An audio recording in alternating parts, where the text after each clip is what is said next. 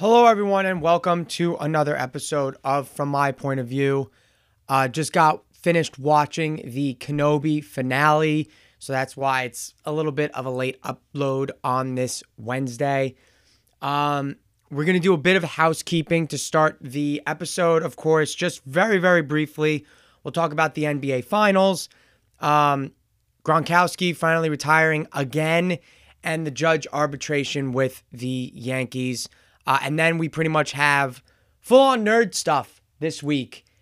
Taking a little bit of break from sports. You know, obviously there's a lull. There's the Stanley Cup still going on. It's currently 2-1 Avalanche lead. They play tonight in Game 4 in Tampa Bay. And that's pretty much all there is to it right now. Avalanche won in overtime. They dominated early in Game 1, and then the Lightning were able to tie it up. They went into overtime. Avalanche ended it very, very quickly in OT.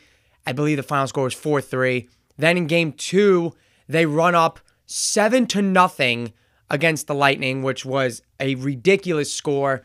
But the other night in Game 3 in Tampa Bay, trying to avoid going down 3-0 to the Avalanche. Tampa Bay finds a win. They dominate from start to finish, 6-2. So, still down 2-1. Still have a game at Tampa Bay before they go back to Colorado. We'll see if the Avalanche can get that done. And that's your hockey update, really. NBA Finals. But what I'm saying before we get to that, this will be the last episode for a couple weeks. Gonna go on a 2-week hiatus. I haven't really taken a break in quite some time. So we'll be back after this week. We will be back the 13th. July 13th will be the next episode that we have. And I think the only thing that we'll be missing in that time frame is the winner of the Stanley Cup. Other than that, it's just regular season baseball. We'll have news as it comes out. Probably shift for the summer. We'll have our Mets and Yankees updates, of course, and all-star breaks and all that kind of stuff. But for the most part, we are going to have a little bit of a shift into more movie reviews and stuff. So Thor comes out. It's actually kind of perfect because Thor comes out July 8th. I believe that weekend, the 8th and the 9th. So the 13th, when we come back, we will have a Thor Love and Thunder review to pop off with, which is nice. I actually haven't seen Lightyear yet, and I haven't seen Top Gun Maverick yet, which I think might be a little too late. Might have to wait till catch that on streaming. But I definitely want to go see Lightyear too. And as far as movies, that's how it goes. Like I said, July 8th, I'll be seeing Thor. So when we come back that week, the 13th, that Wednesday, we'll have a Thor Love and Thunder review, which will be good. And it'll kind of just balance out pretty nicely there. But yeah, 2-week hiatus, giving myself a break. I'll still be writing on Animal House and other stuff. Might start up like some gambling blogs now that we have finally gotten the green light to go ahead and do that. So jump on that train. And yeah, I'll still be keeping myself busy. We just won't have the weekly podcast for 2 weeks. Not that big of a deal, but sometimes you just got to take off. So let's get into it now. The NBA Finals, of course, the Warriors win in 6 games. Steph Curry pops off. He has like 32, 7, and 7 in the closing game. I wrote a blog about some of my thoughts the day of. You can go check it out. It's on animalhouseusa.com. But Jason Tatum, Jaylen Brown is, I think, the story when you look at, obviously, the Warriors have won their 4th championship in 8 years. Steph, Clay, Draymond all have 4 rings now. Draymond showed up in the last game. Everyone was kind of, including myself, was ragging on him for the entire series because he sucked. And in this closeout game, he shows up. He hits 2 3-pointers. I think he took 5 in total, which is like, all right, well, now you're actually taking them, and then you're making them too. He had a couple big shots. He had a really, really, really nice Game 6. Steph obviously popped off game 6. Clay tried to get game 6 Clay going. Just wasn't happening. He had 12 points, 2 3-pointers made in the first half. Did not score the entirety of the second half. And you could talk up and down about the Warriors and how good they were. Their defense was excellent. No one had an answer for Steph Curry. And they just outclassed the Celtics. And on the other end, Jason Tatum, he shrunk in the spotlight a little bit. And obviously this is his first taste of that NBA Finals experience. And you're going up against a team that has all types of championship pedigree, up and down. And that's a lot. That's a lot to deal with. And he had, I think a crazy stat was he had the most turnovers in a playoff run ever. He had over 100 turnovers in, would they play 24 games? So it is remarkable in that aspect. Something that he definitely has to work on, the turnovers. He didn't shoot well. He seemed very indecisive. Not really sure where he wanted to go with the basketball. And then on the other end, Jaylen Brown. So my Jaylen Brown over Jason Tatum hot take gets increasingly less hot with this finals performance because Jaylen Brown showed up in the finals. He balled out. And in an elimination game, he pretty much mimicked Steph Curry's stat line. And he played lockdown defense on Klay Thompson. Not more you could have asked Jaylen Brown to do. And Jason Tatum just could not show up. And if he was there, if he showed up, if he was present, I think they really would have had a chance to win and force this to Game 7. But unfortunately, that wasn't the case for Celtics fans and the players. I can't say they'll be back because the East is loaded, bro. The East has a lot of really, really good teams with really tough players. And, the Celtics went up against the Nets team that isn't anything to joke about. They ended up sweeping them, but then they won 7 games with the Bucks and the Heat. And I think a lot of people were saying, the Celtics, when they're on, they're very clearly the better team, but they kind of shoot themselves in the foot a lot. And I don't think that's just the Celtics. That's just that's the players that they have. A lot of those guys are up and down. Sometimes they look like the best team in the NBA, and sometimes they look like they have no idea what they're doing. They shoot like shit. They have too many bad turnovers. They don't play defense. And usually that's not the case. But, with the Warriors, even when you're playing well, there are times where you're going to lose because you just can't stop them. And that's what happened in a couple games this series. So I can't even say that they'll definitely be back. I don't think Jaylen Brown's going to be on this team for much longer because I think at some point he's going to ask to either be traded or he's going to wait out his contract and leave in free agency. I really do believe that. There's no way this core stays together for much longer, to be honest. I think maybe it's a couple more years, and that's it. Jaylen Brown is an unrestricted free agent when he's 28 years old in 2024. So next year, maybe, they trade him? I don't think so, but I'd be shocked if they let him walk for nothing. I don't see him signing an extension to be a Celtic through the rest of his prime because he's entering his prime. Jason Tatum. My main argument, and then I'm going to close this out because I don't want to spend too much time on this. Jason Tatum, this is what you're going to get for the next 10 years, which is not bad at all. By no stretch am I saying he's a bad basketball player, but I think that Jaylen Brown, we saw it in the NBA Finals, he has that next gear where he can drop 30, 35 points a night if he just gets his shots. He's built like that.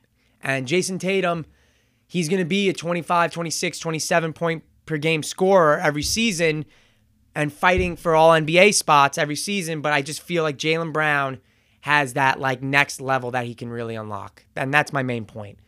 By no stretch am I saying Jason Tatum's bad, but there's something about Jaylen Brown.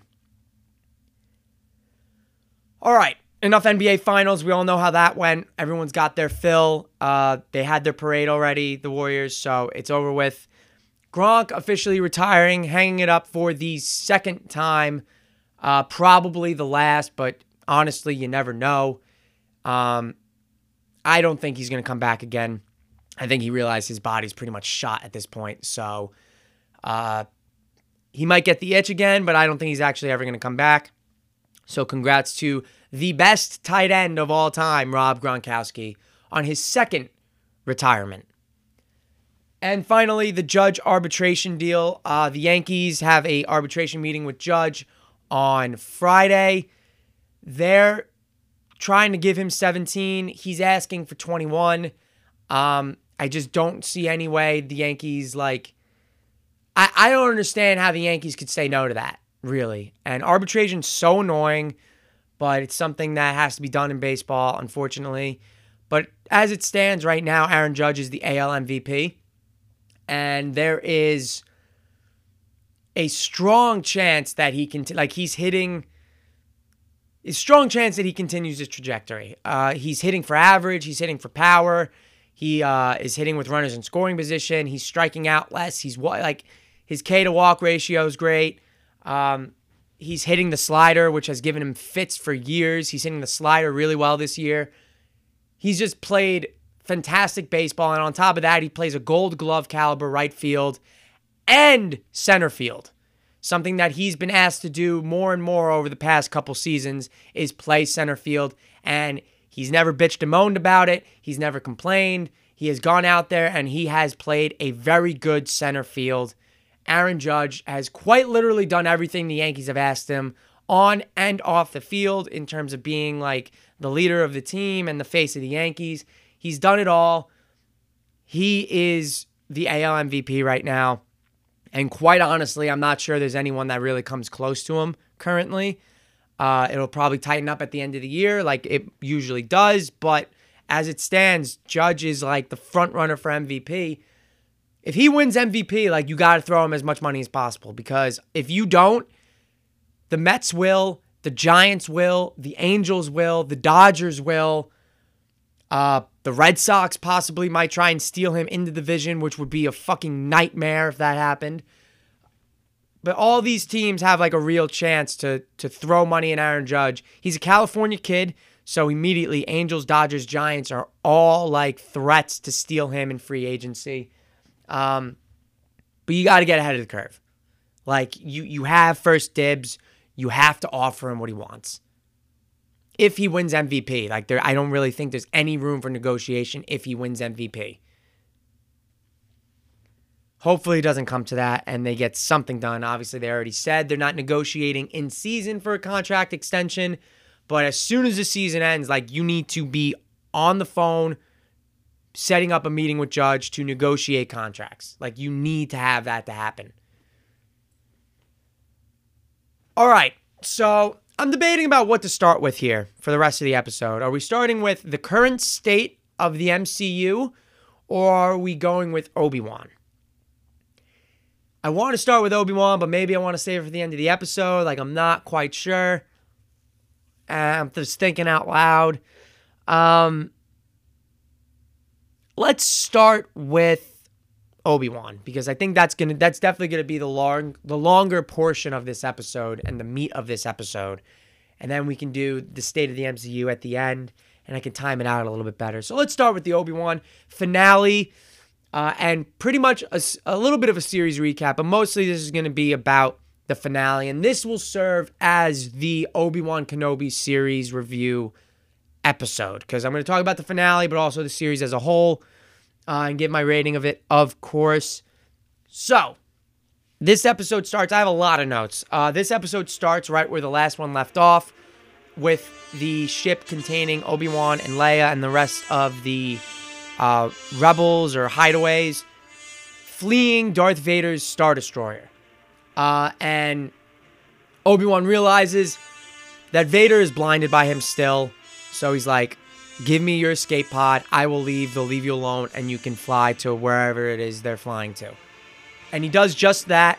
And the Grand Inquisitor next to Vader tells him, we have a chance to shut down this entire rebel uprising, the path and stuff like that these rebels are using to hide away and hide Jedi. We have a chance to destroy it. We can't lose that opportunity chasing one Jedi. And Vader says it's not just one Jedi. Go after Kenobi. And the Inquisitor is like, he doesn't say anything after that, but you could see on his face, he's like, oh man, like this is the wrong decision. We shouldn't be doing this. But like, he's already kind of pushed Vader to that point where he's like, we shouldn't be doing this. And Vader says, screw you, I'm in charge. We're going after Kenobi. And then they finally get to this distant planet, whatever. It's dark and rainy and a lot of rock. Vader says, I'm going down there myself. And this is where they have this crazy fight. Vader shows up, he strolls up and he said, are you here to destroy me, Obi-Wan? And Obi-Wan says, I will do what I must. Like he says to Anakin on Mustafar in episode 3. And he ignites his lightsaber and initiates the two-finger pose where he has his left hand out in front and his right hand with the lightsaber pointing forward as well. You know the pose. So he assumes the pose, and it seems like now Obi-Wan is back. He's fully, like, maybe not fully, but even Vader says your strength has returned. But we also get this nice tidbit here. A lot of references to the Ahsoka Vader fight in Star Wars Rebels, because when Obi-Wan says, I will do what I must, and assumes his pose, Vader says, then you will die. And that's what he says to Ahsoka when she is talking to Vader. She's like, I'm not going to leave you. And he says, then you will die. And he ignites his lightsaber. It's the same exact thing. And they go after it. Incredible choreography. Like, this is something that I really missed about the prequels and this era of lightsaber combat is just so far and away exceeds every other thing in the entire Star Wars universe. Like the prequels, and I'm counting this Obi-Wan series as like a prequel thing almost, but the fights are just magnificent. And Obi-Wan fighting Vader, maybe not totally in his prime, because you have to think he's still, I think he's 30. Like, he's pushing 30. Anakin is super young in Revenge of the Sith. So Vader's like he is 30 or like in his early 30s, whereas Obi-Wan is almost pushing 50, I think, at this point. And there's like not that much of a difference. I actually don't know if Obi-Wan's pushing 50. He might be younger than that, but they are, it's comparable, you know, like Darth Vader's still in a peak form, but he's not at his peak.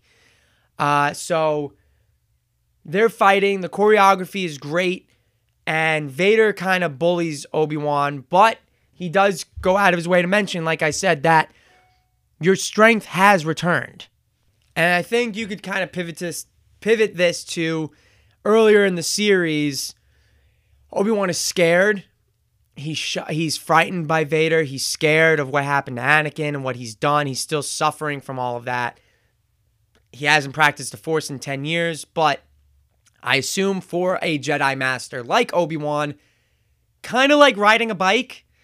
And once he starts tapping into the Force again and he really starts practicing again and meditating and using it, and getting back to his lightsaber, it is like riding a bike, and he kind of gets back into that form where he could fight Vader one-on-one and not completely get overwhelmed and destroyed immediately.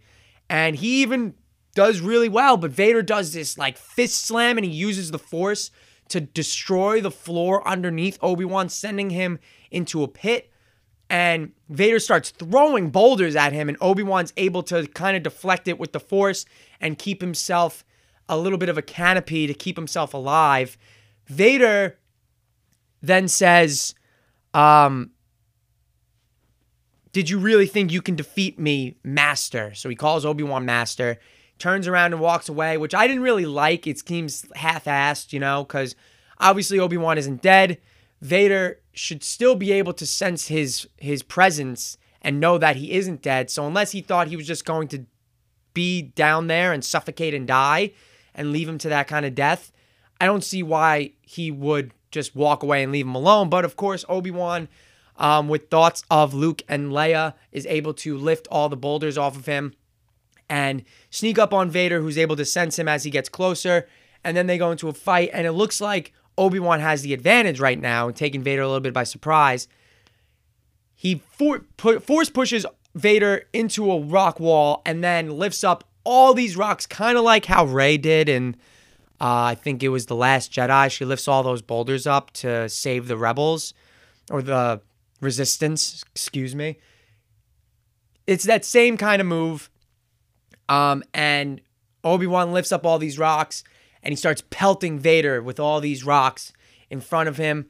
And we also see Obi-Wan assume the Alec Guinness pose, where in episode 4, the fight's a little bit more methodical because obviously technology-wise, but that's just how George Lucas wanted it. And Alec Guinness holds his lightsaber with two hands, and it's kind of pointed forward in like a straight line. And we see Obi-Wan assume that pose against Vader. So that's a bit of a callback to Alec Guinness as well. And we get another callback in a little bit that I'm going to get to. So Obi-Wan goes on the offensive. He smashes Vader's chestboard with the hilt of his lightsaber several times, forcing Vader to have struggle breathing, of course. And then Obi-Wan lunges towards him and slashes the left side of his mask, revealing the burnt face of Vader, of Anakin. And this is what creeps Obi-Wan out, is he calls to him Anakin. And Ewan McGregor gives a great performance here with the tears, and he's crying. He's like, "I'm sorry, Anakin. Like, I'm so sorry for everything. Like, it's my fault." And Anakin says, or Vader says, "I am not your failure, Obi-Wan. You didn't kill Anakin Skywalker. I did." And then that's when Obi-Wan says, "Then my friend is truly dead." But during this back and forth, there is a conflict brewing with Vader, and you can see it. He has the left side of his face glowing in red, and when the conflict is brewing, Obi-Wan's blue from his lightsaber is flickering in and out with the red of Vader's. And then when the conflict is gone and Vader is back and regains control, it is just red lighting over Anakin's face. So that was a really neat touch to show that conflict within. And something that was also pointed out on Twitter, shout out to @CloneHumor. I guess it's a Star Wars account. Saw it on Twitter. Really good point. Obi-Wan broke the right side of Vader's mask in their fight, and Ahsoka broke the left side. Or it's actually the opposite. They're showing how they show, but it's really Obi-Wan broke the left side of Vader's mask, and Ahsoka broke the right side of Vader's mask. But only Luke was able to fully unmask Vader and bring back Anakin. Really good point that I really loved, and it's a nice tidbit to really dissect there. And again, they used a lot of the fights from I pretty much almost get, as soon as I started watching this episode, I was like, we're pretty much going to get a Hayden Christensen in the suit talking to Obi-Wan with a mixture of like his voice and James Earl Jones' voice, the Vader voice. And it was perfect. It was really, really well done. We see Obi-Wan get obviously very conflicted with seeing Anakin like this, his burnt face, his yellow eye, and talking about how he didn't kill Anakin. I killed Anakin. He's dead. I killed him. And then Obi-Wan says, "Then my friend is truly gone." And not being able to bring himself to kill Anakin. I think for him, it was a little, for Obi-Wan, it was a little bit of closure, and he was able to see Anakin and talk to Anakin and truly understand that his friend is gone. Darth Vader is all that remains. And it was nice of him to get that closure, but once again, he was unable to bring himself to destroy Darth Vader and to kill his friend, his brother that he loved so much. Still not able to do it, and was never able to do it. He wasn't able to do it then. On Mustafar, he wasn't able to do it here, and he's not able to do it in A New Hope, although he's not strong enough to do it in A New Hope. But we see that, one, Obi-Wan's strength has returned, and two, he just knows how to fight Vader because he knows how to fight Anakin. So he's able to survive. He's able to take the offensive, and we really see him. We have not seen Obi-Wan be that aggressive literally since episode 1, where he goes after Darth Maul with a lot of aggression.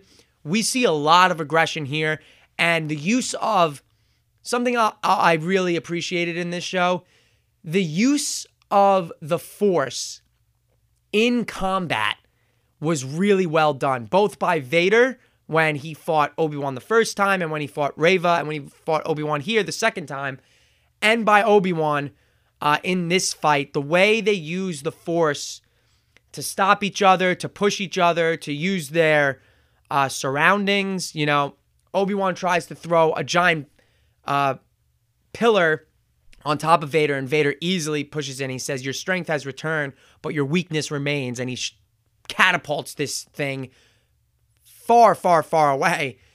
So he's like still very much stronger than Obi-Wan with the Force, but because he's blinded by his rage and his past as Anakin, he's still not fully able to overcome it. And when Obi-Wan leaves Vader, because Vader is pretty much helpless at this point, he says, goodbye, Darth, which is another callback to Alec Guinness's Obi-Wan, because he doesn't call him Vader, he calls him Darth. You can't win, Darth. That is another callback to episode 4, which I appreciated. So you have that, and then the stance that Alec Guinness uses in episode 4, 2 callbacks to that. Great actor, and that great version of Obi-Wan. And then Vader, as Obi-Wan leaves, Vader screaming Obi-Wan is a nice mixture of Hayden Christensen's voice and James Earl Jones. Sent goosebumps down my spine. He was very, very pissed off, and rightfully so. So with this encounter, I'm still not fully on board with what this does to the canon, what this series does as a whole to the canon of episode 4. Because with this fight, it is still a little annoying, you know? When I left you, I was but the learner. Now I am the master. I guess that still plays because when he buries Obi-Wan in rubble, he calls him master. You know, he says, did you really think you can defeat me? You have failed, master. And he walks away, and then he ends up losing the fight. So 0 for 2 against Obi-Wan, but he does obviously kill him in A New Hope. And I guess because he loses again as Vader when he thought he was this all-powerful being, he still loses to Obi-Wan. That kind of leaves room for interpretation in terms of when I left you, I was but the learner, now I am the master. Still not totally on board with it, but it fits well enough where you don't really have to... if you really, really, really, really hate it with all your heart, you're going to nitpick it. But for me, I enjoyed it well enough, and I enjoyed this confrontation and this battle well enough that I'm not hating it, you know? I'm okay with it. As for the rest of the episode, I still don't like Reva. I still don't like her. At the end of the last episode, she got the broken hologram of Bail Organa, pretty much divulging all the biggest pretty much the biggest secret in the galaxy on a fucking message hologram, which was ridiculous. Reva heads to Tatooine to kill Luke because she wants revenge on Darth Vader, and she couldn't kill him, but now that she knows he has a son, she's going to kill him to get revenge on him killing all the younglings. And this is a very obvious story arc where this is going. For whatever reason, Reva does not kill Uncle Owen and Aunt Beru, even though she has several chances to plunge her lightsaber into their chest. But why would she do that? Because they die in episode 4. So, it kind of makes their death a little bit sadder in episode 4, if we're being honest here. But she doesn't kill them. She has her eyes set on Luke, who runs across the desert. And then, when Reva leaves the hut and goes chasing after Luke, he finds him just sleeping, passed out against a rock. Like, what are you doing? What? Like, you're running for your life. You decide now is a good time to take a power nap. I don't understand this at all. But she finds him unconscious, sleeping, ignites her lightsaber, and of course, she's unable to kill Luke because she has flashbacks and PTSD of Anakin slaughtering all of her friends in the Jedi Temple. Doesn't bring herself to do it. I still don't like this character. It's still pretty wonky. Her story arc just seems very unnecessary, but here it is. And Luke sleeping on the ground was so fucking nuts. It's so stupid. But she ends up bringing Luke back to the hut, and Owen and Aunt Beru take him and leave, and she has a nice talk with Obi-Wan and she breaks down crying, I couldn't do it. I couldn't avenge my friends. Am I like Vader? And he's like, no, you're not like him. You've chosen not to be like him, and you haven't betrayed your friends. You haven't let them down. You've actually honored them because you did not go down this path that Anakin Vader went down. You chose to reject it, and now your future can be whatever you want it to be. And now you just have Reva, like, there in the universe, out there, knowing that Darth Vader has 2 children. That's kind of weird, the fact that that's there. And, she's not going to stay on Tatooine, obviously, because everyone there knows that she's an Inquisitor. So she'll have to go off and just be her own person. I'll tell you what, though, she got over that stab to the stomach very easily. I don't like how that's a thing. She should have died. This whole little side arc of her going to Tatooine to try and kill Luke to get revenge on Anakin / Vader, and then having her redemption, that should never have happened. She should have died at the end of episode 5. By Vader, because there is no one on Earth that is supposed to know Darth Vader is Anakin Skywalker other than Yoda, Palpatine, and Obi-Wan. They're the only ones who know, and now suddenly Reva is introduced into this world like she's still alive, and she just knows that Darth Vader is Anakin Skywalker. Like, she seems, when you just list off the people that know her, that know that, and then include her, sticks out like a sore thumb. He should have killed her. Decapitation. Dead. At the end of episode 5. There's no reason why she should be alive. Really. They should have killed her off at the end of episode 5, and then none of this should have happened. But it did, unfortunately.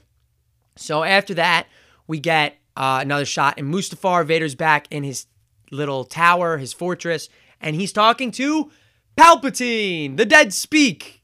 Emperor Palpatine makes his appearance, and he talks about Obi-Wan. He's like, I know where he is. We can find him. He will not get away again. I will kill him. And Palpatine pretty much says,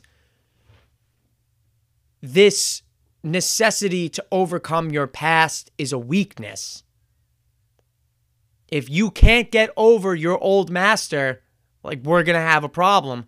And that's when Vader says, Kenobi means nothing. I serve only you, my master. And that is pretty much Palpatine saying, like, listen, man, I'm going to mess you up if you don't give up this whole Obi-Wan needs to die thing, because I'm the one in charge. And Vader says, yep, you're right. He means nothing. I'll stop hunting him. And I serve only you. We will continue our quest together. And that's it. Vader right there. He gives up his it's a way to kind of wrap up the fact that he is no longer going to be. That's why Obi-Wan pretty much lives on Tatooine, unbothered, watching over Luke for now the next 10 years, I believe it is, or 9 years. And he just lives his life on Tatooine, watching over Luke, without the threat of Vader coming to find him, because Vader lets it go. Even though he wants nothing more in the world to destroy Obi-Wan and to end that part of his life, he has not been able to do it. And he does it, obviously, in Episode 4, but the time now goes past that because he gives up in that moment of hunting him and abandoning everything else, because that's what he did. Like, his rage and his anger to kill Obi-Wan blinded him from what they should have done, with the Grand Inquisitor being that middle ground. Like, listen, this is our chance. And Vader says, nah, screw it. We're going after Kenobi. So that's a nice way to tie up those loose ends. Then we get Obi-Wan makes one last visit to Alderaan, and he says his goodbyes to Leia. He says his goodbyes to Bail Organa and his wife. And they say their final goodbyes, but this whole interaction with Leia and Obi-Wan and this whole story of saving her is a bit weird, because now, unlike when I left you, I was but the learner, that kind of remains intact, but this cry for help from Leia in Episode 4, reaching out through R2 to get to Obi-Wan, saying, General Kenobi, you once served my father in the Clone Wars. Now I need your help. Like, yeah, that's still true, but it's like, in that context, it sounds like you two have never met before, but my father knows you, and he told me to send for your help specifically. That's why I'm contacting you. Whereas now it's like they have a prior relationship, and their interactions just don't feel the same now in the original trilogy.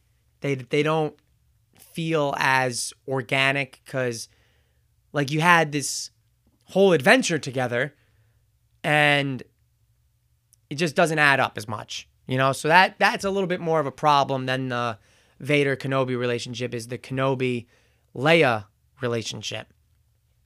So that's a bit annoying, but as Obi-Wan says his goodbyes, he tells Leia that he lied. He did know her parents, and he lists off qualities about being smart and compassionate. You get that from your mother, and you're brave and bold, and you get that from your father.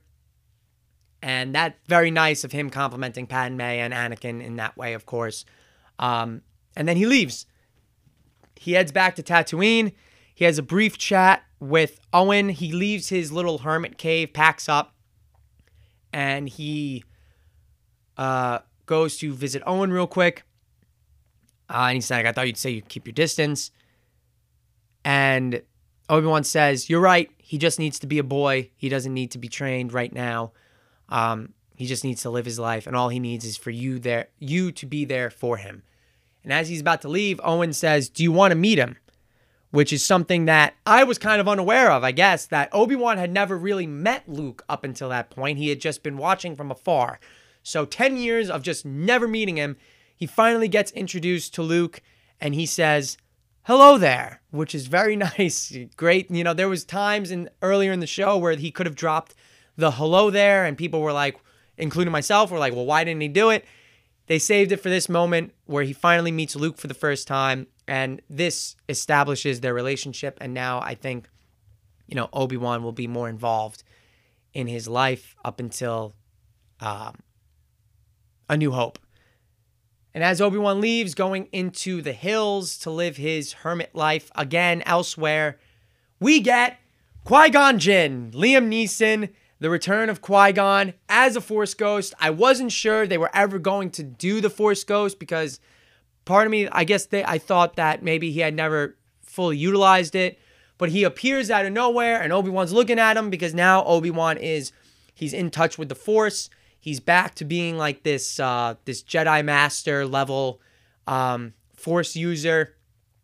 And he finally gets to see, I think because he accepted that closure, because Qui-Gon says, I've been here the entire time. Or Obi-Wan says, I was thinking you weren't going to show up. And Qui-Gon said, I've been here the entire time. You just weren't ready to see me. And I think that's because Obi-Wan reestablished his connection, his strong connection with the Force. He got the closure with Vader and Anakin that he needed. And because of that, now he was finally able to see Qui-Gon and communicate with him. And Qui-Gon says, come on, we have a long way to go. And thus he begins his training with Qui-Gon Jinn and why he is able to become a Force ghost. And as soon as he's struck down by Vader in episode 4, he's immediately able to communicate with Luke through the Force to tell him to run. And that training comes, obviously, I don't think we'll be seeing that on screen. It'd be cool if we did, but I don't think they have any plans to show that kind of training with Obi-Wan and Qui-Gon on screen. But it was nice. They got everyone involved, man. Everyone that is so beloved in the prequels, they got them involved. Ewan McGregor, Liam Neeson, Hayden Christensen, Ian McDiarmid as Palpatine, Jimmy Smits, of course, as Bail Organa. A lot of really good stuff that they were able to get all these people together and reprise these beloved roles for a show that got off to a rocky start. I'm not going to lie to you. These last 2 episodes have been peak. Like, they have been really, really, really good in terms of the characters of Obi-Wan and Vader and their dynamic. We got a ton of nostalgia. We had the Hayden Christensen Obi-Wan sparring flashback, which was excellent. We had Vader showcasing his power with the Force and his relentlessness, other than the fact that he didn't kill Reva right in front of everyone. The Vader-Obi-Wan fight was awesome.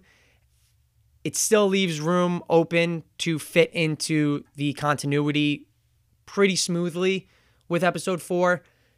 And we also had Obi-Wan showcase, like, Ewan McGregor with his lightsaber tricks and everything. Like, seeing him just full-fledged fighting again against Vader was spectacular. Getting that closure. We had the Liam Neeson Force Ghost, Palpatine make an appearance. It was great. The callbacks in the final fight to Alec Guinness with his pose and him calling him Darth. Fantastic. All of it was fantastic, the last 2 episodes. And, you know, the first 4 episodes had their moments. Some really bad moments, some good moments. You know, obviously, episode 4, I know a lot of people are like, well, it was a callback to A New Hope. That's great, but I don't need that in a 6-episode series. Obi-Wan smuggling Leia underneath a trench coat past everyone in this Sith-operated base. Like, that was ridiculous. That was really stupid. Reva, again, just a very lackluster character. Not really too thrilled with her. You know, I don't hate her with a passion, but it's just, she feels very unnecessary and out of place. I think Leia, the whole Leia arc, rescuing her and stuff, I think they really could have come up with a better story than that. Maybe a bit too much. Over the last 2 episodes, they really dialed back on Leia a little bit, but for the first, episode 3 and 4 specifically, they really hammered home, like, who Leia is and all her qualities and her personality and how she's a great leader. She'll never rat. That this is why she's a perfect leader for the rebellion. Like, they really hammered home those traits in episodes 3 and 4. And, like, I got it, but also, like, she's 10 years old, man. Like, you're being tortured by an inquisitor and you're not showing an ounce of fear and you're a 10-year-old girl. It's, it's a bit of a stretch, but I get it, right? Strong-willed because she's Leia Organa. I get it. On the other hand, I am so grateful that they didn't touch Luke with like a 10-foot pole in the show. Like, I don't think the kid who plays Luke even had a line of dialogue the entire time, which I'm so happy. Like, the only thing they did to make Luke look like an idiot was have him fall asleep in the middle of being chased by a fucking Inquisitor. I don't understand why they did that. I really don't understand why they did that. I think personally, they should have had Reva show up and she was never able to find Luke. Like, Luke wasn't even there. And then Obi-Wan shows up and just talks her off the ledge without her even seeing Luke, without anything. Just like have him talk her off the ledge, like talk no jutsu her, and that's it. It's over with. Again, what I really think should have happened, she should have been dead at the end of episode 5. Vader should have chopped her head off when he didn't even bother igniting his own lightsaber. He used hers and broke it in half. And then he takes both. By the way, another tidbit, when he's wielding both lightsabers and Reva's on the ground, he assumes the same stance as Ahsoka because obviously he trained Ahsoka to fight in dual wield style, and he assumes that same stance that she does before she fights specifically Maul in Clone Wars Season 7. So that's a cool little thing too as well. But he should have walked up to her and did what Anakin did to Dooku with the 2 lightsabers, did the same exact thing, chopped her head off. That should have been the end of it. But no. Disney hates lightsabers. That's another thing, another negative in this show that I really don't appreciate or anything about lightsabers in the Disney-owned era. They don't do anything.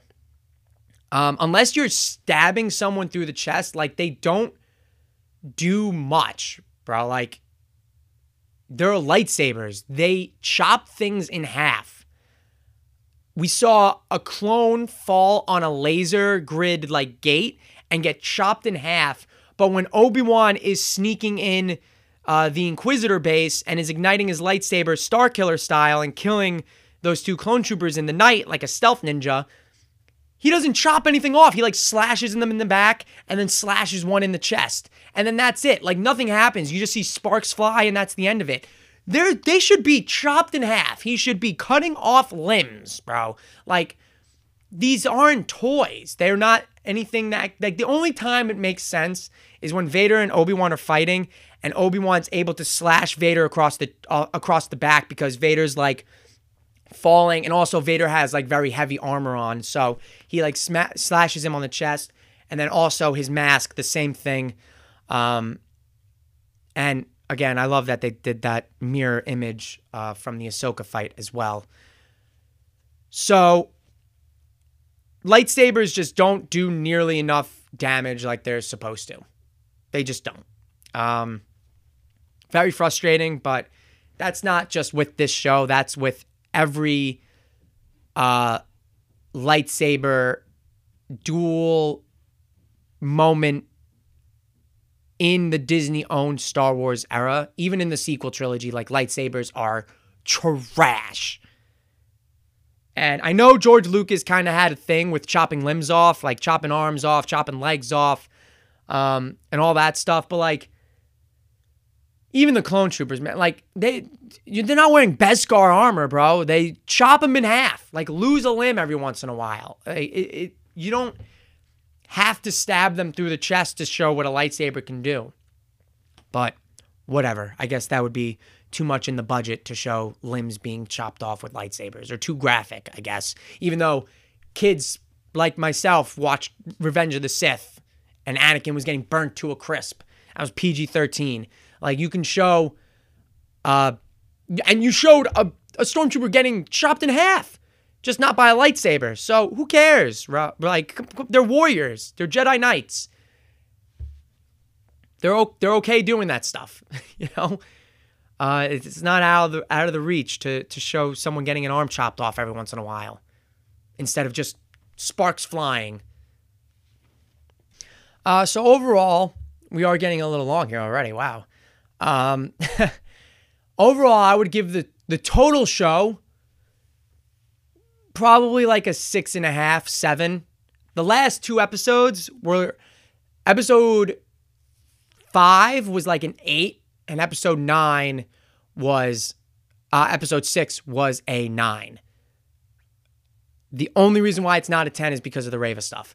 But an 8 and a 9 for episodes 5 and 6. But for the rest of the series, really up and down. Some parts I liked, some parts I didn't. I think I'm with most Star Wars fans there that most of the time when Obi-Wan was on the screen, it was great.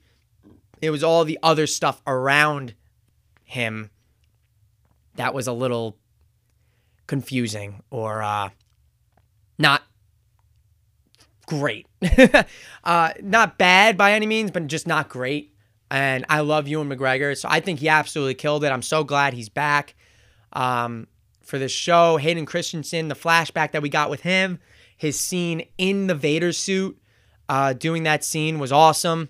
So I'm really glad to see more of him. Of course, Qui-Gon, Palpatine making an appearance in the last episode was spectacular. So the last 2 episodes, phenomenal Star Wars. The rest of the show was pretty good for the most part. There's a couple of, like, episode 3 was half all right, and episode 4 I just straight up did not like. So I'm going to give it, I'll round up because the last 2 episodes were so good. I'll give it a 7 out of 10. Again, the last 2 episodes were like an 8 and a 9 out of 10. They were peak Star Wars. That was awesome.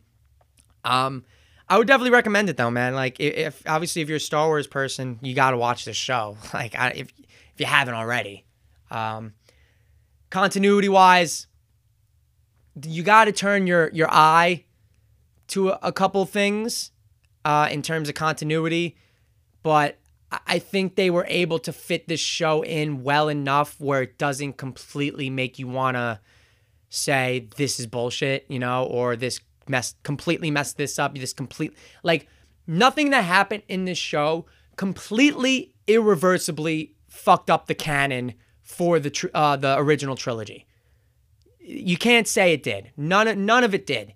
Other than, honestly, my biggest gripe out of all of it is not the Obi-Wan Vader meeting in episode 4 with the when I left you I was but the learner. It's not that. It's not Leia calling out to Obi-Wan saying you served my father in the Clone Wars, even though they now have a canonized pre-existing relationship. It's not that. It's the fact that Reva is still alive and she is now a 4th person that knows Anakin Skywalker is Darth Vader. Palpatine, Obi-Wan, Yoda, and now Reva, some no-name brand new character who was an Inquisitor, knows that Anakin Skywalker and Darth Vader are the same person. That really irritates me.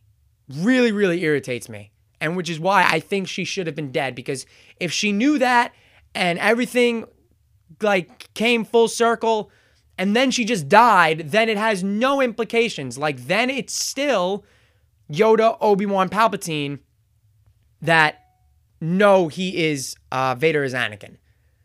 Because none of the other Inquisitors know, clearly. And something that is weird too is that, and then I have to wrap up because I want to talk about Marvel still. We can go a little bit longer today though, considering this is the last episode for a couple weeks, so who really cares?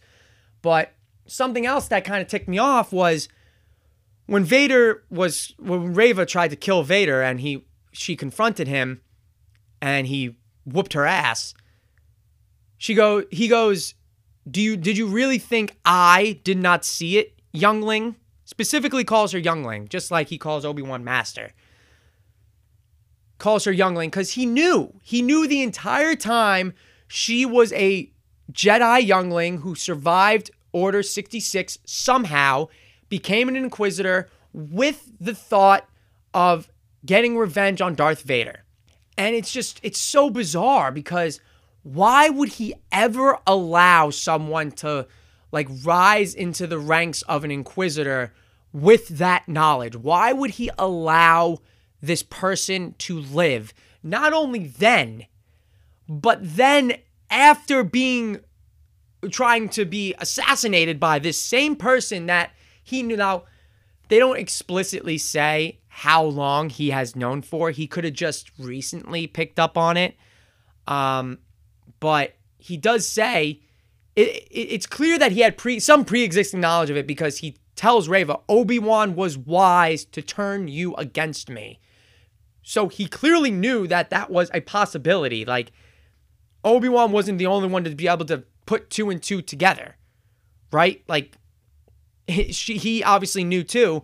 So he had some type of pre-existing knowledge. So, like, why would he allow her to continue to live? It makes no sense. It's not within his character to do that. And then to defeat her in combat and not execute a clear-cut final blow to outright kill her. He stabs her in the, I assume it looks like the same spot he stabbed her when she was a youngling with his lightsaber. It's a torture technique. Like, yeah, obviously it brings back memories for her, but why would he just not cut her head off? He could very easily just kill her. It's not within his character to allow someone like Reva to live. It's not. I think overall with Darth Vader in this show, there are a couple problems that it felt like I was writing more for the writers than the writers did. And that was in episode 3, where he confronts Obi-Wan for the first time, and he's toying with him, and he's dragging him through the fire, and then all these other people show up, and he just allows Obi-Wan to escape. Initially, I said, well, it's because it's not what he wanted.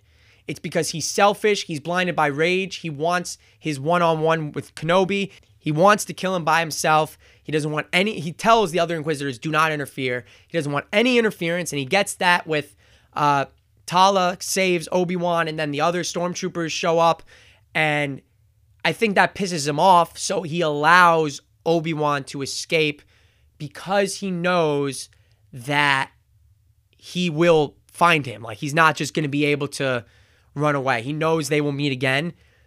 When in reality, I think the writers just made it that, like, he might have just been afraid of the fire that was in front of him and didn't want to cross it to try and get to Obi-Wan. So that whole sequence is a big head scratcher and a big kind of WTF moment in terms of why Vader just let him escape.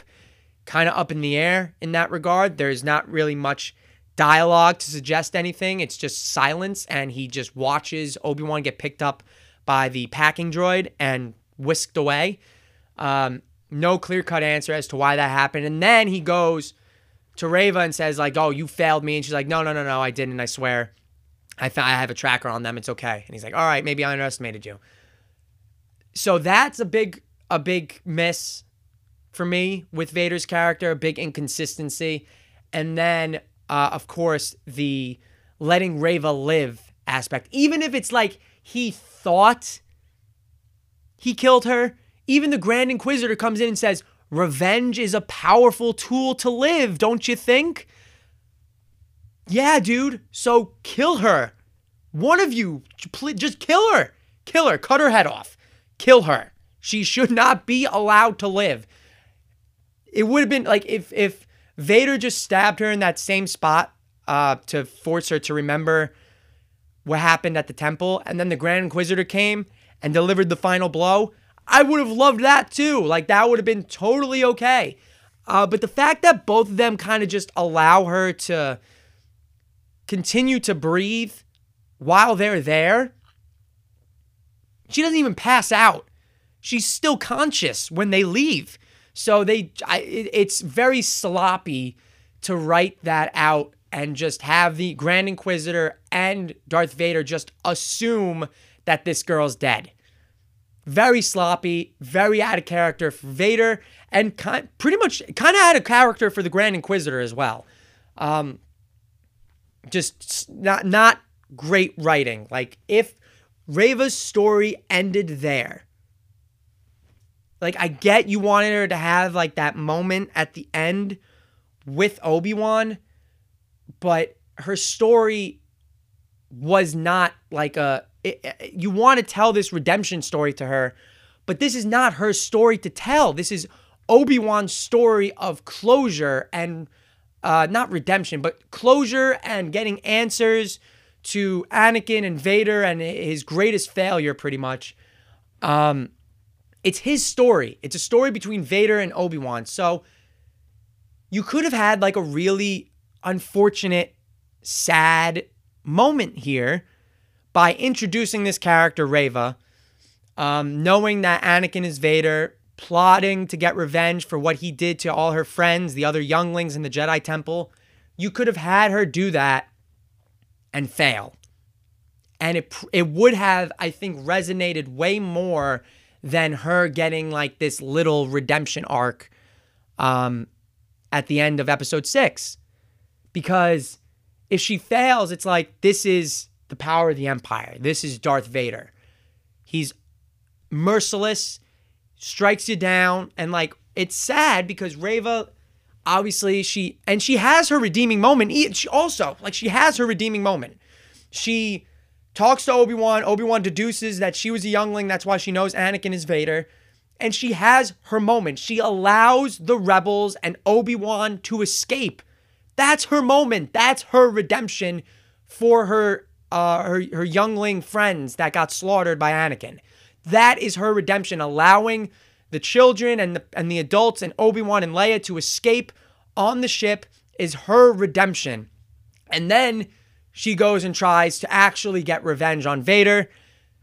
Doesn't work out. She dies. That's her story. That's it. That's all you needed, bro. Like, you didn't need to go that extra mile to have her hunt down Luke or whatever. And it was just kind of a waste. Like, her story should have ended in episode 5 because it really felt like she made a turning point. And then she gets like the stupid Bail Organa hologram. And you're like, oh, well, now she's going to go to Tatooine to try and kill Luke. Like, all right. Obviously, she doesn't do that because Luke's the main character. So it was really pointless because you knew exactly what was going to come of that. She was going to end up with her lightsaber ignited, about to kill Luke, and then have a change of heart because she remembers all these terrible things that happened to her. It was very, very obvious what was going to happen. So instead of doing all of that super obvious, lame, lazy writing in episode 6 for her, you could have just had it end at episode 5. So that's the problem with Reva there. It's my two major problems with Darth Vader's character and his lapse of judgment in his character. I like how they did bridge this as a way to, one, and I'll end on a good note too. One, Obi-Wan gets his closure in terms of he's able to fight Vader. He's able to talk with Anakin, really, because he's able to break through the Vader mask and talk to Anakin. And Anakin tells him, like, I'm not your failure. You didn't kill Anakin Skywalker. I did. And that kind of gives Obi-Wan that sense of closure that he needed, that his friend Anakin is truly gone. There's nothing he can do about it. And that's the end, right? So he leaves him knowing that should they ever meet again, it'll probably be the end for one of them. And of course it is in episode 4. But on the other hand, with Vader, he learns to finally let go of this lust and this hatred to hunt down and kill Obi-Wan, the one person who made him what he is, who reminds him of his past. It's linked because Obi-Wan's immediately linked to his childhood, to his training, his best friend, to his wife, his kids, who he thinks are dead. Obi-Wan is like that living embodiment of everything that Vader hates about himself, which is why he wants to kill him. And Palpatine straight up tells him, like, yo, you got to let it go. Otherwise, we're going to have a real problem. And right there, the ties are severed. And then, of course, as fate would have it, they meet again on the Death Star in episode 4. And Obi-Wan allows Vader to kill him. So they both get what they want in the end. Again, overall, you could say that I voiced pretty much, that's pretty much all my big gripes about the show. A little too much Leia.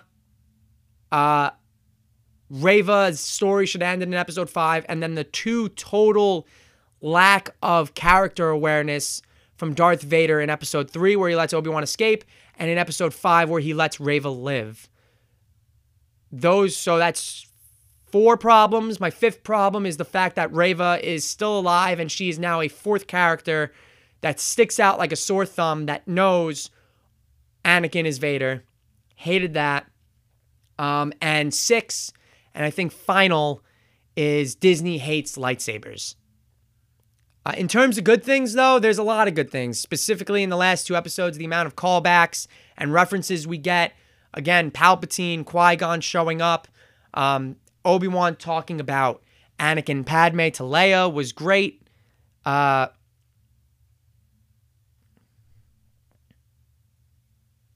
All the interactions and the dialogue between Obi-Wan and Vader are great. The fight choreography was spectacular. So there's a lot of good things to know about this show. Also, I said 6 gripes. 7 and 8, 7 is going to be the Leia Obi-Wan backstory. Now kind of makes her request for his help in episode 4 a little bit weird.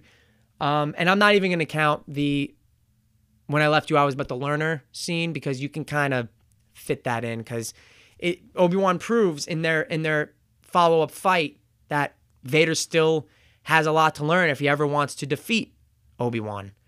Because he lets his anger and his emotions get the better of him again, and Obi-Wan's able to use all he knows about Anakin against him.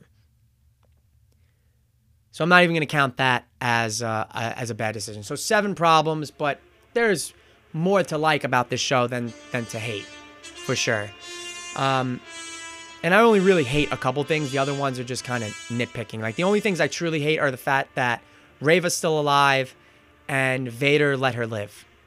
And he didn't chase after Obi-Wan in episode 3. So the Vader writing, lapse in character awareness in the writing, and Rava being alive are like the 3 things that I really don't like. And the others are just kind of me nitpicking. But overall, yeah, 7 out of 10. Last 2 episodes are spectacular. Kenobi, I would say, is a success. I need to reiterate the fact that in the second fight between Obi-Wan and Vader in this finale episode, the parallels to the callbacks to Alec Guinness's Obi-Wan are awesome. The callbacks to the prequels are awesome. The fight choreography is insane. And the mirroring of the Ahsoka Vader fight that canonically comes after this is great. How they both broke off different sides of his mask, but only Luke was able to take the whole thing off and get through to Anakin Skywalker. That's really, really, really well done. That's probably the best piece of writing that they could have done. And it helped that there was already like a blueprint to it with that Ahsoka Vader fight in Rebels. All right, we have to move on to the state of Marvel. It is important to talk about this.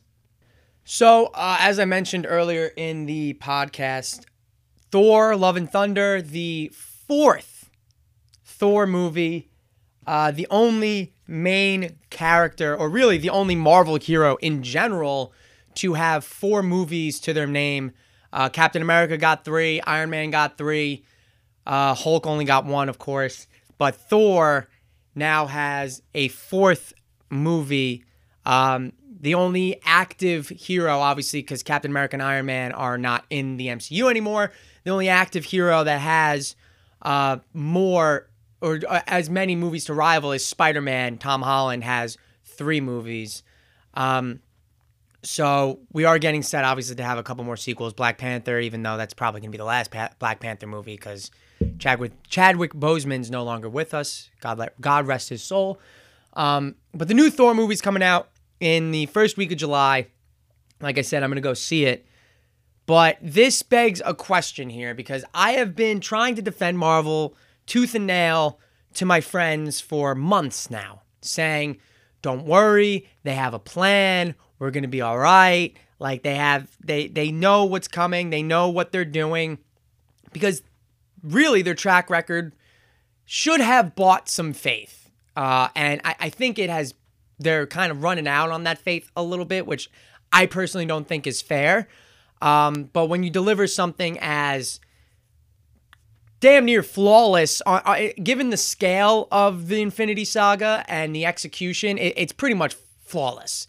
In terms of like how to adapt superheroes in their own superhero movies and bring them all together, it's pretty perfect. So now, basically all we've gotten so far is a handful of Disney Plus shows that kind of just feel like filler and lackluster movies. So Eternals was all right. Black Widow sucked. Spider-Man was great, of course. Doctor Strange was good. And in terms of Disney Plus shows, you know, you have Loki was good, WandaVision was good, Captain America, Winter Soldier, or Falcon Winter Soldier was kind of mid. What If is cute, but doesn't really have long-lasting effects. Moon Knight was, again, cute, no long-lasting effects. Nothing seems to be... So the early days of Marvel were very firm, right? You had the original movies with the extra credit scenes that built toward something greater. And then you got the Avengers. And then after that, it just kept going, right? Full steam ahead.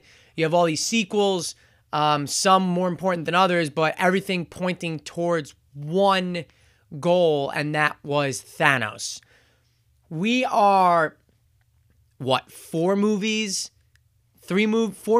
into phase 4 and like 5 TV shows in, and there's really no center point that this is all going towards right now. I don't think Thor is going to change that at all. I think this is more or less just going to be a Thor movie, and who knows how much longer Chris Hemsworth is going to hang around, right? So you can't really depend on Thor to be around, to be like the main guy, especially with the way they've taken his character. He's a little bit more goofy now.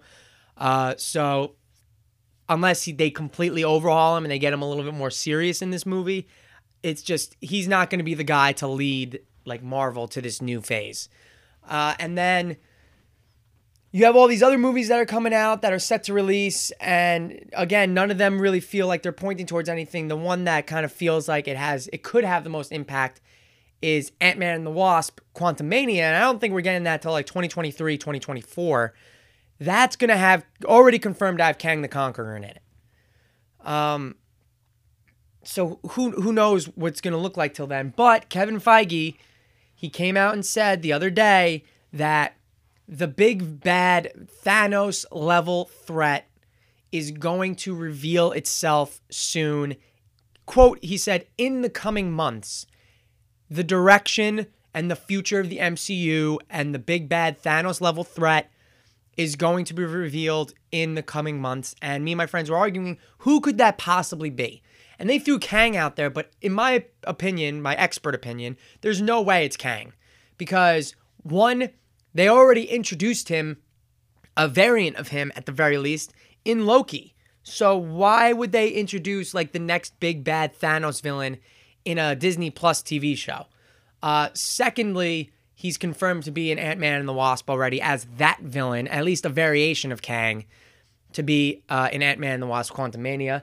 And third, he exists, Kang's whole shtick is that he exists, he's a time hopper. He exists pretty much throughout time in different versions. He was a pharaoh, he was a like medieval conqueror, he was a futuristic tech guy. Like, he has all these different titles and all these different personas that he has taken throughout different decades of the world. So realistically, if Marvel wanted to, like, he could be, a variant of him could be the villain in Ant-Man and the Wasp, and they could defeat him, but he could just pop back up at any point in time with a different variation of Kang.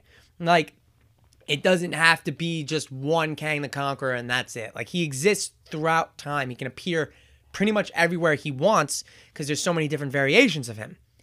And that's his whole thing. So I'm not worried about that, and for that reason, I don't really think that he's going to be the big bad main villain.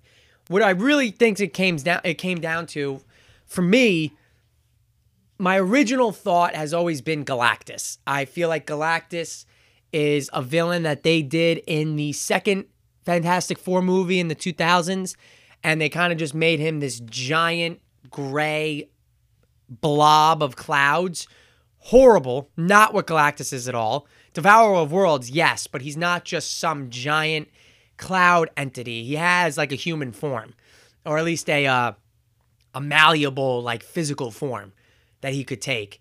And they could go that route. They can go with introducing the Fantastic Four, introducing Doctor Doom, introducing the Silver Surfer, and they could make up these things that like Doctor Doom can gain status and be this whole thing. But with Galactus, it's like if you introduce the Fantastic Four and you introduce the Silver Surfer could be around for multiple movies across different characters. He doesn't have to just be in the Fantastic Four. And then he could be like, oh, we have to stop the Silver Surfer. We have to stop the Silver Surfer. And then you get like, he turns into a good guy, blah, blah, blah. Like Silver Surfer's a beast. He's like one of the strongest characters in Marvel. So you could have him working for Galactus like they did in the original Fantastic Four movies. Or you can have a different spin on it. But Galactus, certainly because they introduced the Celestials and the Eternals and all that, you could definitely have someone on the scale of Galactus that could just wipe out Earth. Not like Thanos is not destroying, he's wiping out half of existence, yes, but he's not destroying planets, right? Like Galactus could just be a planet destroyer. And that could be that level of a threat. You know, it could be more than that. It could be on a bigger scale than that. Who knows? But Galactus is definitely a villain that matches up to like a Thanos type level threat. And I personally think Doctor Doom is as well. Now, the reason why I think Galactus is more likely than Doctor Doom is because Doctor Doom has been done before and they didn't really do a good job of it. And there's a lot of strings that need to be connected in order to get a Doctor Doom story. And a lot of people on the Reddits and Twitter.com are saying, Secret Wars is coming. Secret Wars is coming. Now, Secret Wars is, in the comics, a collision of the Marvel and Marvel Ultimate Universe. And it's an event that is orchestrated by Doctor Doom, where it's a clash of these universes. And they've certainly set up the multiverse in the MCU. So in that aspect, it's something that is definitely plausible. But that stuff's just a backdrop because the forefront of Secret Wars is really a clash between Doctor Doom and Reed Richards, Mr. Fantastic of the Fantastic Four. That is the true conflict. And then this whole clash of universes thing is just the backdrop to it. So in order to have a proper Secret Wars event, you would need a fleshed out Fantastic Four. You would need a fleshed out Doctor Doom. And that in itself is very difficult. To set up that dynamic between, I assume John Krasinski would be Mr. Fantastic, and whoever it is to play Doctor Doom, you would need that relationship with them to be established. Now, you can kind of hit it with Spider-Man and just hit the ground running and be like, we know you know all these characters, and we're going to give you some more dynamics between them, but we're not going to start from scratch. They could pull that card again. I don't know how well it would go over with characters as important to Marvel as anyone else. Doctor Doom is one of the most essential villains in all of Marvel Comics, and the Fantastic Four is, of course, their crown jewel, really. It's aside from the MCU, if you go back dating to just the comics, the X-Men and the Fantastic Four, and Spider-Man, of course, are like, those are the pillars of Marvel. Those are the guys, like, they really held up Marvel for a long time and are the beginnings of Stan Lee and Steve Ditko. Like, those are their guys. And so the Fantastic Four is so important, and they've already butchered it so many times. Not they as in Marvel, but they as in the people who have made Fantastic Four movies. Fox. They made two Fantastic Four movies in the mid-2000s that were kind of not great, but also not completely terrible, and then an absolutely horrendous reboot movie that was just flat-out dog shit in every way, shape, and form. So very delicate situation with the Fantastic Four and with Doctor Doom. Because not only do you have to reestablish those relationships, but how does one go about, my friend pointed this out to me last night when we were talking about this, how does one go about establishing Doctor Doom? Because Doctor Doom is the king of Latveria, essentially Wakanda. He has crazy tech. He's super strong.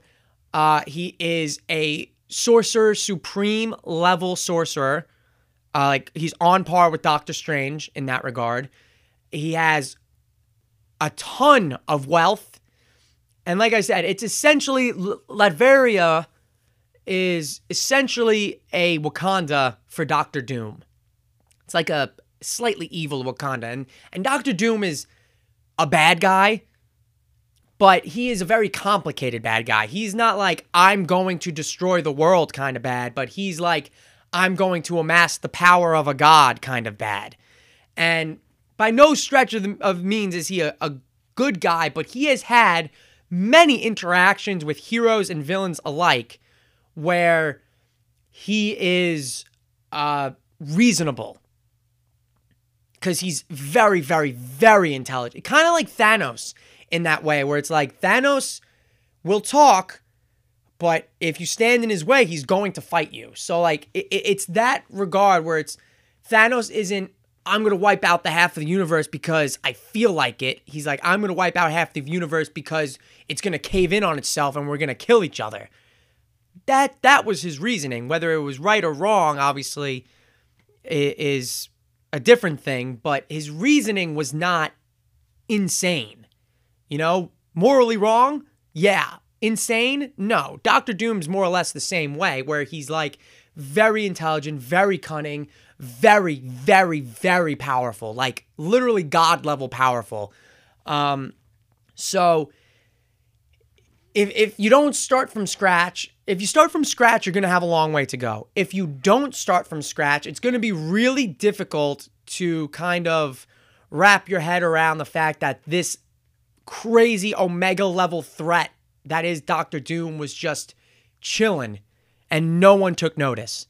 Unless, of course, you use some type of universal multiverse collision to bring the Fantastic Four and Doctor Doom into the MCU continuity. And then everyone's like, who's this Doctor Doom guy? And he just rapidly amasses like his wealth and power and everything. Or it gets sucked into the MCU and it's like a new thing.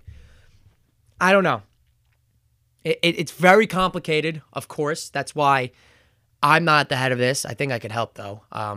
Anyone at Marvel or Disney's listening, give me a job. Like, I'm sure I could brainstorm a bunch of things that would help this this problem. But with Doctor Doom, it's a delicate situation for sure, because he's such a great character and such a beloved character, and they've already messed him up multiple times. It's a sensitive topic. So it could be Doom and the Fantastic Four. Obviously, that would take a lot of setting up in order to have Doom reach that level. And if you're going to introduce him into the Fantastic Four, he has to win. He can't just be... He has to continuously defeat the Fantastic Four and amass power and wealth in order to be that God-level, Thanos-level threat to the MCU, where the Fantastic Four are forced to team up with everyone else to stop Doctor Doom. It's the only way that happens, because if they just like put him in a movie and then they defeat him, then that's the end of Doctor Doom, and they kind of butchered it. Galactus is obviously another choice. Personally, in my mind, I think those are really the only two logical choices that this could go. And if, again, Feige said the future is going to reveal itself in the next few months, if that future is Secret Wars, I think that story arc and that like giant clash is something that could easily rival Infinity War and Endgame. Easily. But it's going to take a shit ton of setup. Like a long, long time, a lot of movies, and a lot of new characters. Because right now, your roster is kind of dwindling. You don't have Black Panther anymore. Black Widow, Captain America, Iron Man, all gone. Thor, I think it feels like is hanging on by a thread, but again, he's not someone who's going to lead this MCU into its next phase. Blade was announced with Mahershala Ali. Don't know when that's coming. We have another Ant-Man and the Wasp, but, it's Ant-Man. Doctor Strange is kind of taking a bit of a step forward. We still have Shang-Chi, who for some reason did not appear at all in Doctor Strange, even though at the end of Shang-Chi, he went to the Sanctum Sanctorum with Wong, or Kamar-Taj with Wong. Didn't see him at all, so no idea what he's up to or what his future is. The Eternals most of them got whisked away, or all of them actually got whisked away by the Celestials. We don't know what the Celestials are doing. They said they'll come back when Earth is finally judged. Harry Styles is in the MCU as Thanos' brother. What's up with him? The Guardians are having the Guardians Volume 3. I don't know what that's going to be about. We'll see what they're doing in the Thor movie. What else? Spider-Man. No one knows who Peter Parker is anymore, so Spider-Man's kind of getting a fresh start. His solo movies have been great, so I'm kind of just chilling with that. Obviously now he's still going to be a part of the Avengers. He's still going to be partnering with all of those guys because those memories are still there. They just don't remember. It's like a big giant blur. Like when they try to remember who is under the mask, it's just like, why can't I remember? Why can't I remember? Oh, well, who cares, right? They still know who Spider-Man is, though. So Spider-Man, I have a lot of faith in. Everyone else, I just don't really know what's going on, and that leads us back to like, where is the sense of direction? Because you're either gonna. Right now, it feels like because there's not any real sense of direction, it's gonna feel either rushed, or the next level threat that's gonna appear is going to be very long. Now, something to take with this though, Thanos, like all of that, he appeared in post-credit scenes and stuff like that a few times here and there, and they were really building up to him and his power and the Infinity Stones and the Infinity Gauntlet and all that kind of stuff. But he didn't truly appear until the end of Phase 3, right? Infinity War and Endgame capped Phase 3, and that was it. So assuming the same thing happens here, Phase 4 is like this weird intermediate phase, and maybe Phase 5, they just start kicking out all these movies that really, really help push things along. And then at the end of Phase 6, we get our Thanos level. We cap it off with that Thanos level threat again. Truthfully, I have no idea how long these are going to go on for, like these Marvel movies and all of this. But as long as they keep making hundreds and hundreds of millions, sometimes billions of dollars at the box office, they'll keep going forever. But basically, what I'm saying is patience is needed, but there's also cause for concern in terms of the sense of direction this is going. And I don't think Thor is going to answer any of those questions. I think patience is what's needed here. Like Feige said, in the coming months, we should have an answer. I don't know what that means, though, because in the coming months, 2 months, 6 months, 10 months, like how many months? Because right now, all we have slated is Thor. I mean, I'm not even bothering to watch Miss Marvel right now. That silly show, I Am Groot, comes out in August. She-Hulk, they gave a ridiculous name, She-Hulk Attorney at Law. Why did you have to add like a gag name onto the end of it? Just make it She-Hulk. We know who she is. And she looks horrible. I mean, the trailer to that was horrifying because the CGI looked just so bad. That's coming out in August. And then we don't get another main movie until in November. Black Panther, Wakanda Forever. Don't know what that's going to be like. That's a huge question mark because Chadwick Boseman obviously isn't in it. The Guardians of the Galaxy Holiday Special on Disney Plus, late 2022. Ant-Man and the Wasp Quantumania, February 2023. Guardians 3, May 2023. The Marvels, 2023, July 2023. And then Echo comes out in 2023. That's another thing. The X-Men 97 show, I'm not even counting that. Secret Invasions, out, not dated. Agatha, House of Dark, Harkness, undated. Armor Wars, undated. Ironheart, undated. Spider-Man Freshman Year, that's an animated series, but it is canon, undated. Marvel Zombies, undated. Like, a lot of these shows just not. Loki Season 2, undated. A lot of these shows just have no release date. And a lot of them are shows. Like, we don't have that many main movies. 2023 is more movies, I think, now than we had in 2022, because there is going to be the Marvels, which is the Captain Marvel sequel. Guardians 3 is going to be really good, but that's another one, not sure what that's going to be. Ant-Man and the Wasp, Quantumania. So you have 4 movies in the span of 6 months, 7 months. Who knows how important those will be? Like, who knows where that's going to take us? It's just concerning. That's all. I think I've about expanded my thoughts long enough in terms of Obi-Wan and the MCU and all that. A much longer episode than usual. Obviously, there's a purpose for that. Like I said, next 2 weeks I'll be on hiatus, and we'll be back July 13th, that Wednesday. New episode, Thor: Love and Thunder review coming then. We'll probably have a little something else as well tacked onto that episode. But I appreciate you all for listening. As always, means a lot. And I hope you don't miss me too much on this 2-week break. But enjoy your 2 weeks without me. Enjoy the 4th of July weekend. And be safe. Have fun. Go to the beach. I will talk to you all on July 13th. See you then.